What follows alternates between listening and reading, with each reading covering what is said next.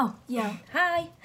This week on the Sensory Matters podcast, we've got Alice Tennant. Now, Alice had to leave her job to home educate her son and is now back at university doing a fine art degree. And that is so that she can go on to use this to help with sensory integration. But the most important question is, does she have 10 aunts? She does not have 10 aunts. She's Alice Tennant. But anyway, also this week, we've still got Advent giveaways every single day up until Christmas Eve. Christmas Eve is the last one. So go and enter all of those on our main Facebook page. And we're just winding down now, aren't we? Getting ready to chill out for the festive period. Or just sleep. But now we're going to go and listen to Alice Tennant's podcast and let you know what we think. We love a net and we love a chat. We love to help and that's a fact. So we have made it our mission to find stuff out. From diagnosis and education, steaming out of pure frustration. Chat to folks who've been there too. Collect it together and share it with you. If you know someone we should speak to, send them our way and that's what we'll do. We like to have our sensory natters. You know what?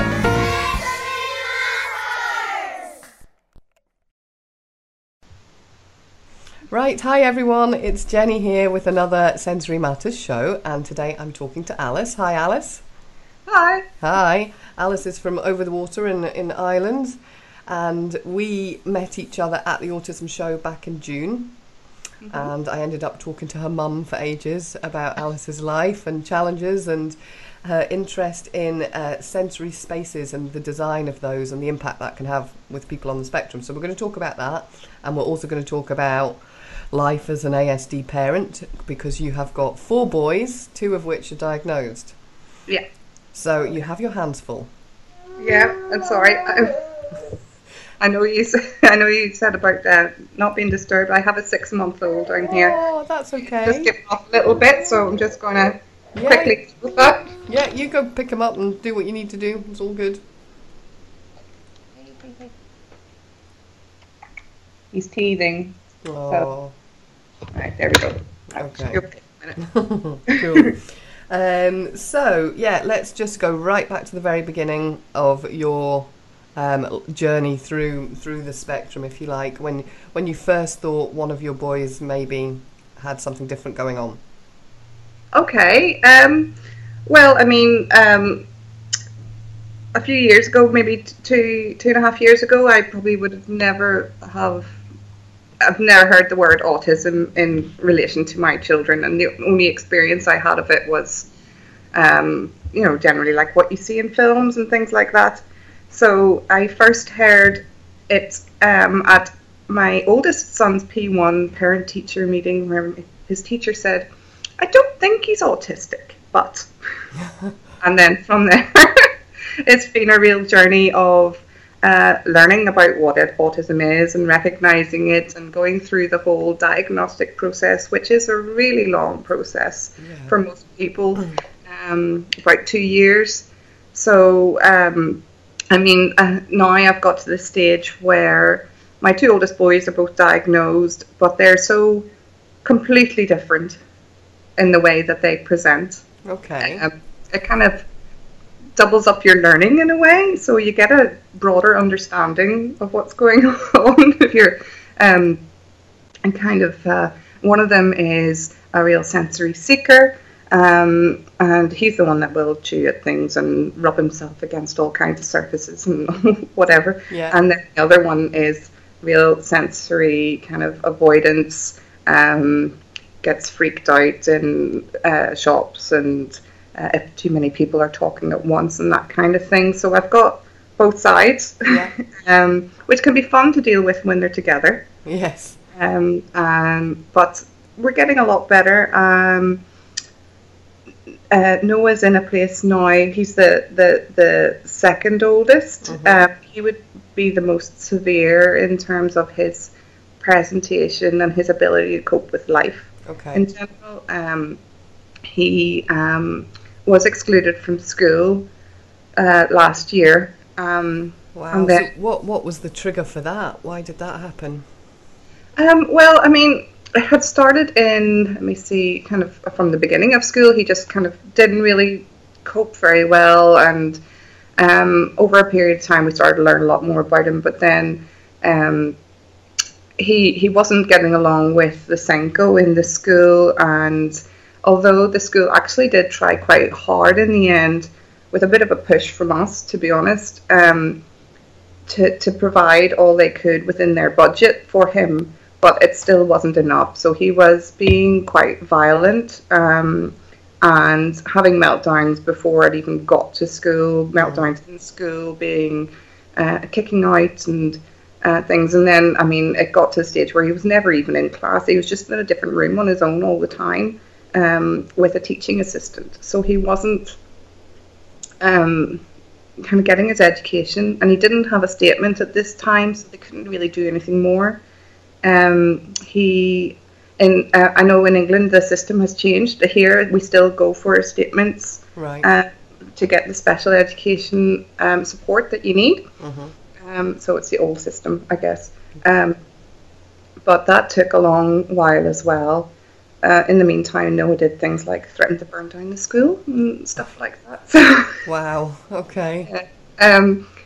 Since then, after a long fight, our wonderful, amazing country here, sorry, very sarcastic, has no government at the moment. Yeah. I'm sure a lot of people know about anyway. Yeah. Much to the frustration of most people in the population. But that means that there's no budget allocation for education or for health and things, so everything is suffering as a result. Yeah. And it really slowed down the process, I think, for getting him into a school. And in the end, I had to actually get my local MLA to write a letter to the Education Authority, and I had to complain to their chief executive before I was finally given a place in a school for him. Wow, and so that's just recently happened, that he's gone off to that? It's just on his first week in school. Wow, and so far? Really good. Good.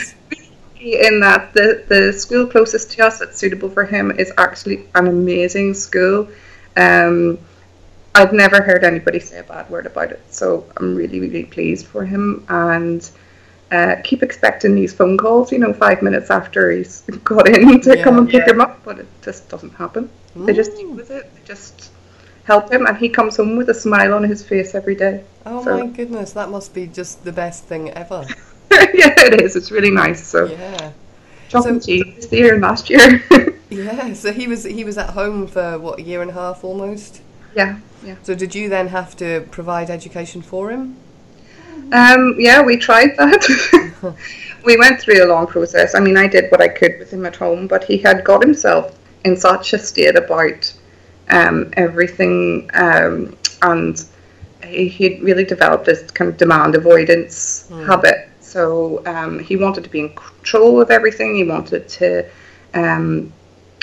just avoid any kind of situation that he felt in the slightest bit uncomfortable in. So we ended up having to get help from Bernardo's and Autism Intervention, and they came out and they did some great work with him, and bit by bit, over a very slow year, we managed to kind of de-escalate him and get him to control and self-regulate a wee bit better. Right. So he's got lots of little things that he does to do that, and we've done things like redecorate his room. It's literally like a white box.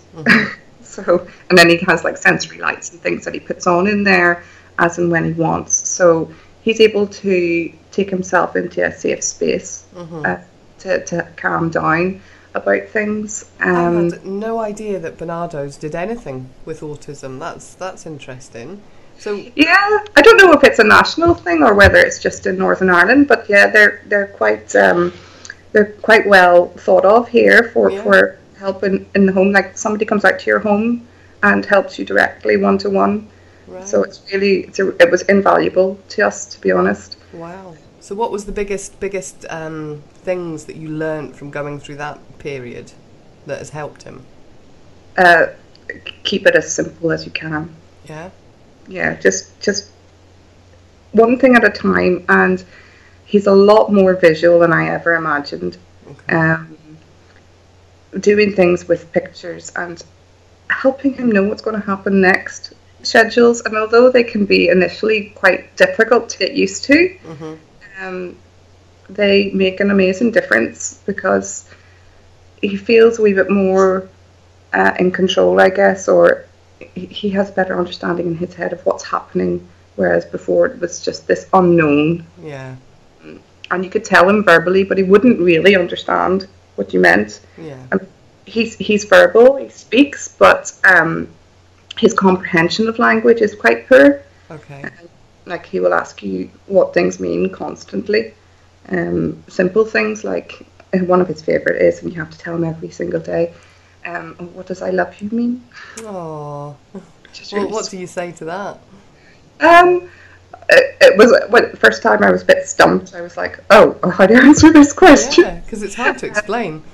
Well, I just tell him it means that you really care about somebody and that you want to kind of look after them and protect them and things like that. So just try, again, keep it simple. Yeah. And so obviously when he was at home, that must have had an impact on your ability to work. Yeah. So was that hard on you or and the family, or was it just a case of we've just got to get on with it, there's no point feeling sorry for ourselves? To be honest, we've been through 2 years of hell. Yeah. In terms of the amount of change that we've had to deal with and the amount of things that have happened in our household. But with hindsight, you always think at the time, oh, this is happening for a reason. But now I am starting to see why. So, I mean, I did have to leave my job. I was ill myself. And one thing or another, my husband ended up changing job. So, but it's all been quite positive in the end because it's given me the push to do what I probably should have done years ago and go back to uni and do my master's. But when you're in a job, you kind of have that security and you think, can I do this? But when you don't have a job, you think, well, I can do anything. Yeah. So, and my husband is now self-employed as well, so he has flexibility in that, and he's doing something that he really enjoys as well. So, instead of just being a slave to the wage, we ended up being happier people. Hard process, but definitely all of us as a family are all in a better place. That's great. So let's talk about the art thing. So you're going back to do your Masters in Fine Art? Yes, that's right. Yeah.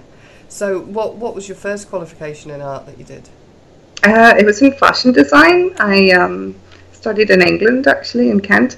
Oh. So I'm a far cry from that now, but I mean, I grew up, I always wanted to I knew what I wanted to do, but then I got a bit disenchanted with it when I was at uni because I guess I was just never very comfortable with the immoral side of the fashion industry. Mm-hmm. It is very, very cutthroat, and I guess I wasn't willing to be like that, to just fulfill some idea.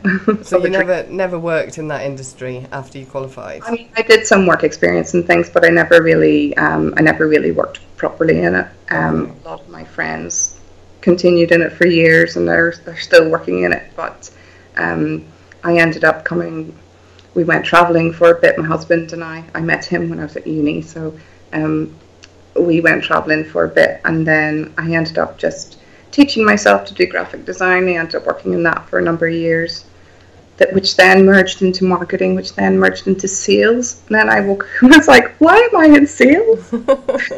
So that's a far cry from being, quite creative and so quite exciting that you're getting back to that then. Yeah, can't wait. Yeah. So and you've got kind of an interest in sensory spaces, is that right?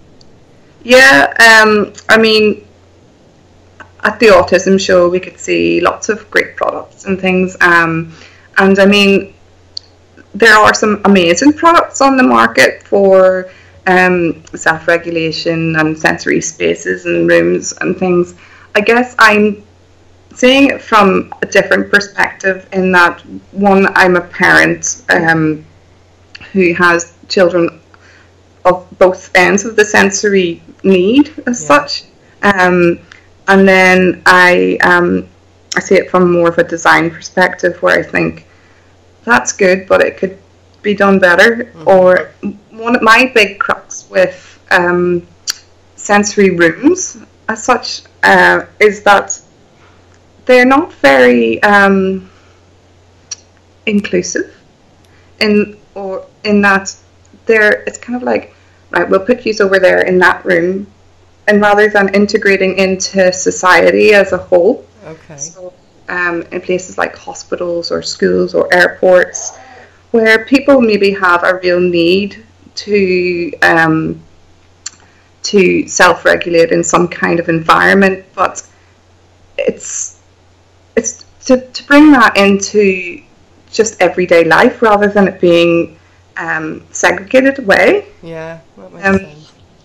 I mean, I am a big fan of Dutch design, and I really like things in Holland where they have all these amazing things that are just in everyday life, and they're for everyone.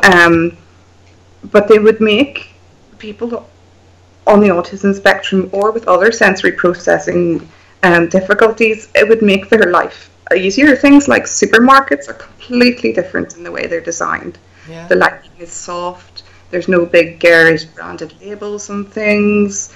It's just actually quite relaxing to go into a supermarket. So it's just bringing those theories and those ideas and trying to develop them into something that we can do to help people cope with things like travel and hospital appointments, or A&E, those kinds of things. Yeah. So your kind of dream around this then is to almost raise awareness and educate big organisations and societies so that these things become just part of everyday life in all the public spaces. Yeah, I mean, I don't think it's just people with special needs as such that need this stuff. Sometimes I think just everybody gets stressed. Yeah, everybody could do with maybe a bit of a quiet space, or something to help them. I mean, I've lots of ideas, but they're just like they're buzzing around my head like a million things. So it's really hard to verbalize. Yeah. Because I'm just thinking, even from a going to the supermarket point of view, without a child on the spectrum, when you've got young kids, is hard enough. Because they're all wanting to touch everything and keeping them in the trolley and all the rest of it. Whereas if on the trolley bar there was something that could occupy them, stuff like that, because you have that on your pram or your buggy, don't you? Little things for them to. You're right. I'd never thought of it that way. There is an awful lot that could be done quite simply. Once you start to think about it, then more and more ideas come. I mean, supermarkets, for example, really do seem to be geared towards marketing of products for big business. They're not geared towards making it an enjoyable experience for customers. No. So I think we could maybe push for some kind of change there in the approach to design and the approach to architecture and the approach to furniture and all kinds of things. Lighting to me is a big one. I mean, there's no need to have garish strip lighting everywhere you go. Yeah. It's not flattering for anyone. No. Yeah, I mean, they don't employ that so much now in women's changing rooms, do they? Because they don't want you to see the truth. So they have soft lighting in there. Make you look skinny. Yeah. Yeah, absolutely. So how long is your master's going to take? 2 years. 2 years. And it's here at the Ulster University in Belfast. But they also certify a course on sensory integration, an occupational therapy type course, and they have all that kind of research too at their home. So I'm able to draw on all of that. And what I really want to do with my time during my master's is really conduct proper research into what people want, because there's no point in me having an idea. I'm not the one who's really struggling. And because autism is such a wide variety of different things and different coping mechanisms and different people, ages. I mean, adults too. It's not just children. And I think one thing I get from looking through, brochures of equipment and things is that they're really geared towards quite young children, and there's a whole market of older children or adults that need help too. Absolutely. And there is this kind of, I've seen a few, I can't say the word, is it memes or memes or whatever they are on the internet, about, sure. I don't know how you say it, but about, you don't grow out of autism, but people seem to assume you do, that there is a kind of myth or perception that it's a childhood thing. No, I think because we're learning so much more about it currently, and because children are being diagnosed more now than maybe adults, people associate it with children, but like you say, it's not. It's your lifelong. It's not an illness. It's just who you are, and it's not just a few people either. I mean, it's quite a large portion of society have difficulty in this area. So why aren't we catering for them? Yeah, absolutely. And there's a mass untapped market. Well, there's a mass untapped population of adults who are not diagnosed, who are now, because awareness is getting much better, which is good, are now going and seeking out a diagnosis. I think, although we probably have more statistics on children, I think over time we're going to see that shift as more adults come forward. Yeah. I mean, my husband is one of those. Is he? Yeah. Well, we think he's autistic, but he. I mean, to get a diagnosis is going to cost about $3,000. So, I mean, he copes with life, and we, and through our children, we understand him a bit better. So, and he understands himself better. Yeah. So when he starts to get upset, maybe in a shop or something like that, he will just take himself away from that situation. Whereas before we had this understanding, he was just kind of going through this upset unnecessarily. So it's positive for everyone in our house anyway. Yeah, that's great. Because I think with the adults as well, that I think you've just learnt over time to have strategies that you don't even realise are coping strategies that allow you to function in everyday life, and that's why children are less refined, aren't they? They'll say what they feel and act out what they feel, whereas as you grow up, that's kind of trained out of you, isn't it? But it doesn't mean you're not suffering. It doesn't mean you're not feeling it. Yeah, absolutely. Yeah. So are you a believer that it's genetic then? I don't know. I think there's a lot of things to be answered in that area. I do think there is something genetic there, because I'm starting to suspect our third boy is autistic as well, just with things that he does. But he's only 2, so we'll just get for a wee while. I mean, the traits, I feel that they are genetic. Oh, sorry, my mind's gone blank there.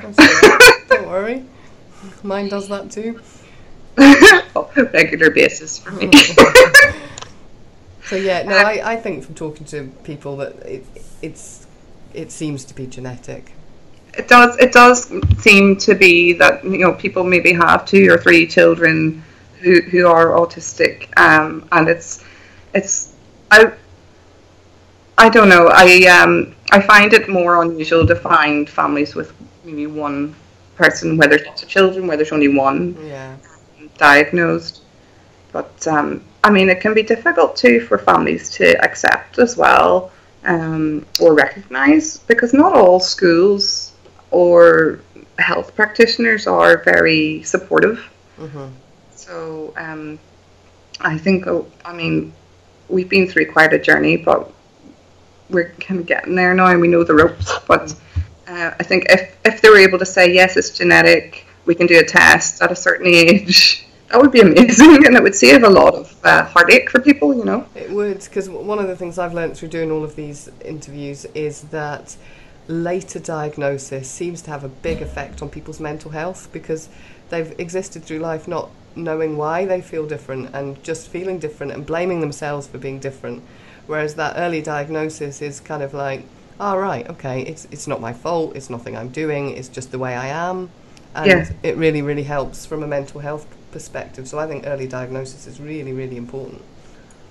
I think as well for younger, for me, talking to my boys, it's great for me to be able to say to them, there's nothing wrong with you, your brain works differently, and there's some things you find difficult, but there's some things that you're really, really good at as well, just like anybody else, strengths and weaknesses, to try and help them with the things that they are good at and support that. But if I didn't know, I have to say, if I didn't know anything about autism, I would just think it was bad behaviour, like a lot of people do. Yes. So I'm really glad I know.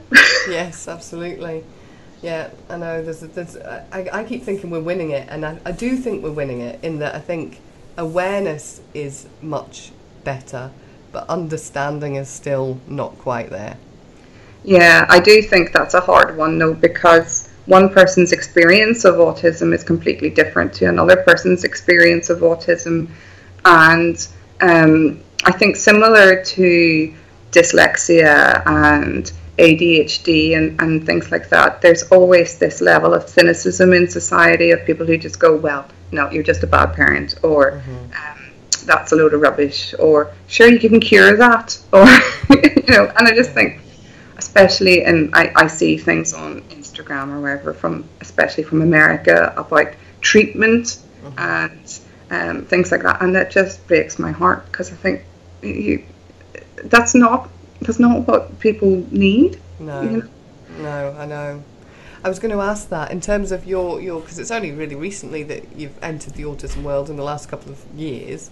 So how has that affected your own relationships with friends, family? My family are great. They're really supportive. Yeah. I saw that in your mum. She's amazing. Yeah. Woman, my mum.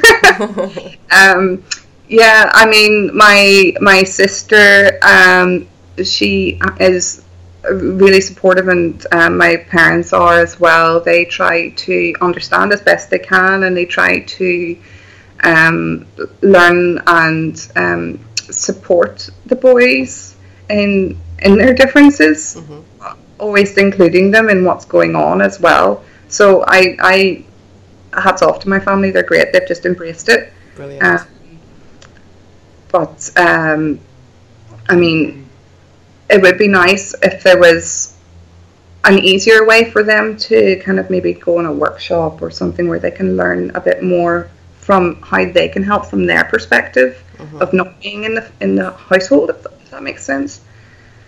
Because sometimes I'll maybe bring the boys down to my mum's house, and I'll have to give her like a rundown of what level of anxiety they're at, or what they're going to freak out about today, or things like that. But I think understanding is hard. It's, for me, I guess the more I learn, the more I feel I don't understand. I mean, I read and I do research, and I know I've got a lot more of that in front of me, and I'm keen to do it. And then sometimes when you get this little bit of realization or understanding, you realize, oh, I've been doing that wrong for so long, and then you feel awful as a parent, because you're like, I've been telling them off for that, or I've been stopping them from jumping around, or kind of, my oldest boy, he would have like dyspraxia, so he can't sit still, and as hard as he might try, my husband's laughing in the background there, because he just pulls some funny shapes, but as hard as he tries, he can't sit still. He just can't do it. And he really wants to like not fall off his chair in class and stuff, but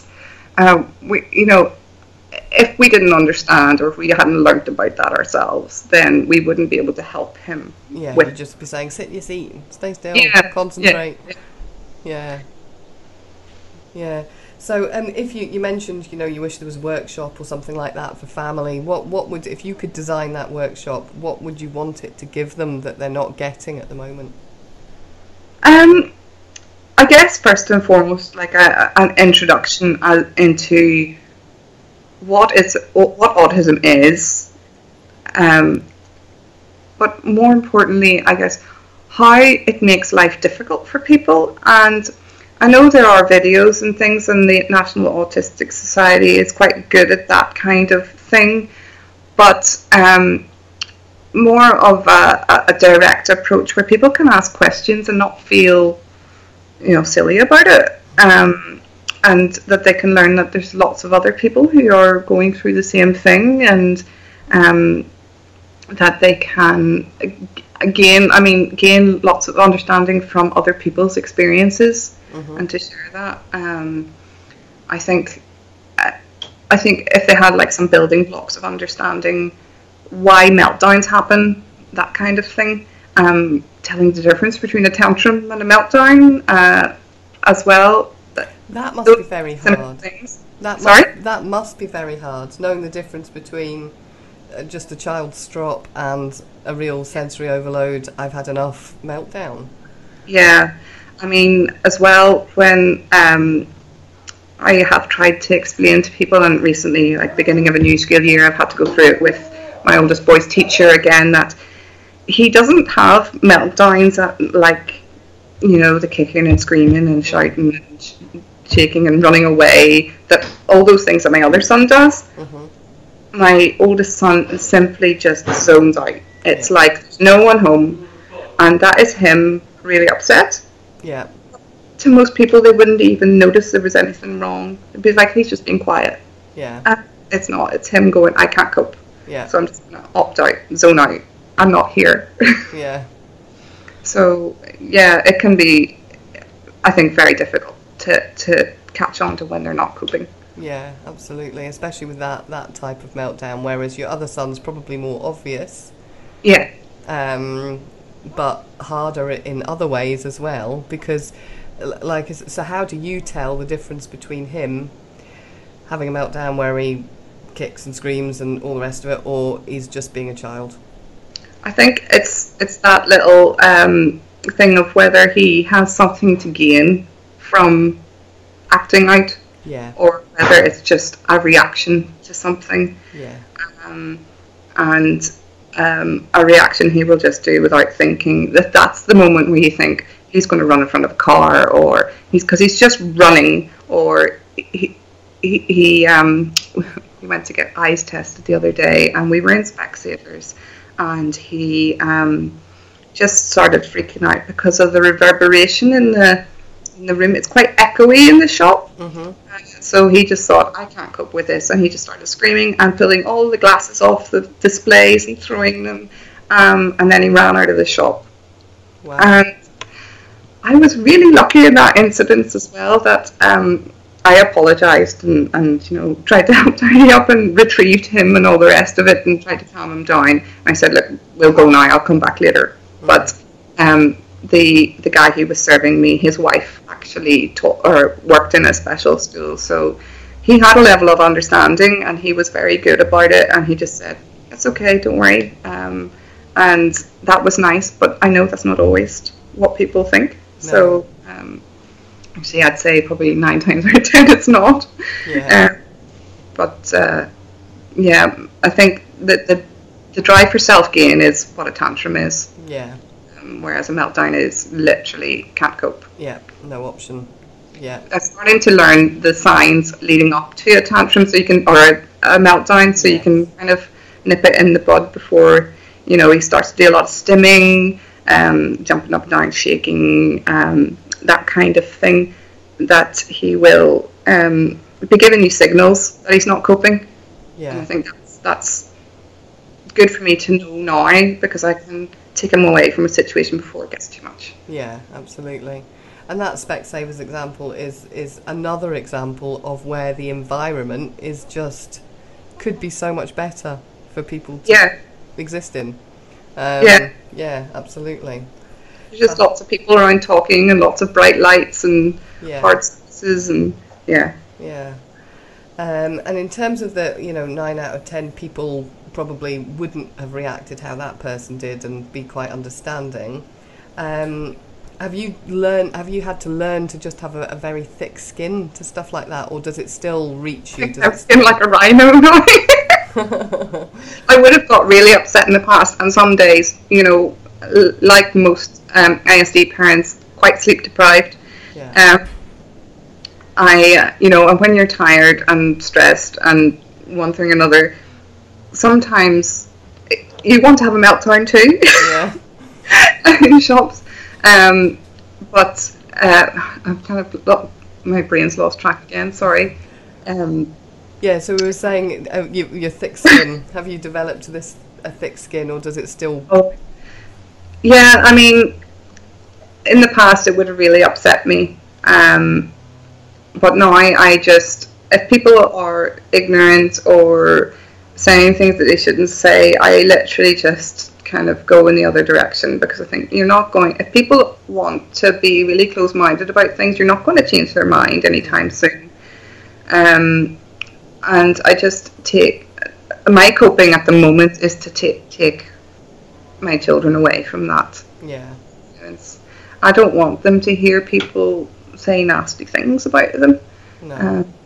And because that's hurtful, and children go through enough of that in school playground. Yeah. They don't need it from adults as well. Yeah, absolutely. And what about for you to keep yourself sane, for your husband to keep himself sane? Do you have something that is your release? Do you exercise? Do you get time for yourselves? What's that? My release will be going back to uni. Yeah. That will be what I love to do, and I will love it even more because it will help my children. Yeah. So, and hopefully other people. I guess a glass of wine. Yeah. Well, why not? Yeah. I don't really get much other time to do anything, to be honest. Once you've done school runs and got home and done a bit, and then kick lunch and back out in school runs, and then home and dinner, and then it's not much left. No, it's a bit of a treadmill, isn't it? Yeah. Okay, brilliant.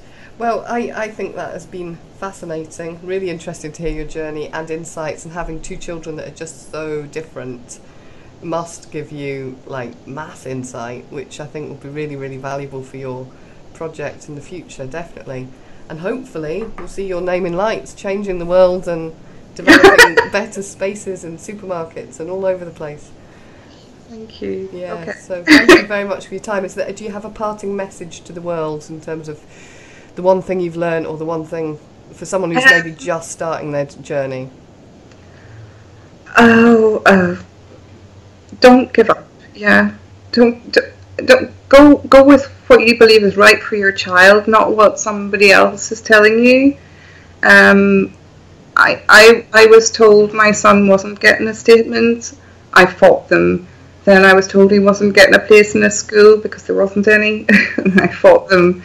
And you just have to stick up for your children. You really do. And there are organisations who help. I have folders in my filing cabinet for each of my children, and most of them are like this. Noah's is like this, of paperwork and legislation, and I really just literally threw the book at them and said, no, it's not good enough. Yeah. It's right. And without shouting louder and louder and louder, I don't think he would have had a place in a school. No.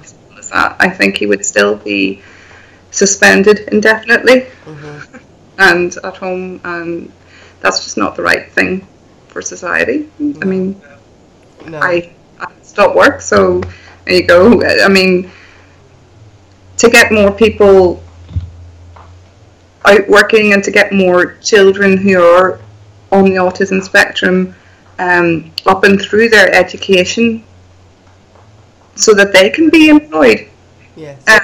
It is really important, because most of them are more than capable. Absolutely. Of doing what they want to do, or they just have to learn their coping mechanisms, and not to be forced into this box by bureaucrats, essentially. So Yeah, brilliant. Well, really useful. I'm sure people will find your interview very, very helpful. So thank you very much for taking the time to speak to us. okay, thank you, Jenny. Thank you. Hi, welcome back. We have just listened to the Alice Tennant podcast. I've made some notes because there was so much in that I wanted to remember to speak about afterwards. So what did you think? Noah reminded me of me. Noah did remind me of you also. So Alice reminded me of me.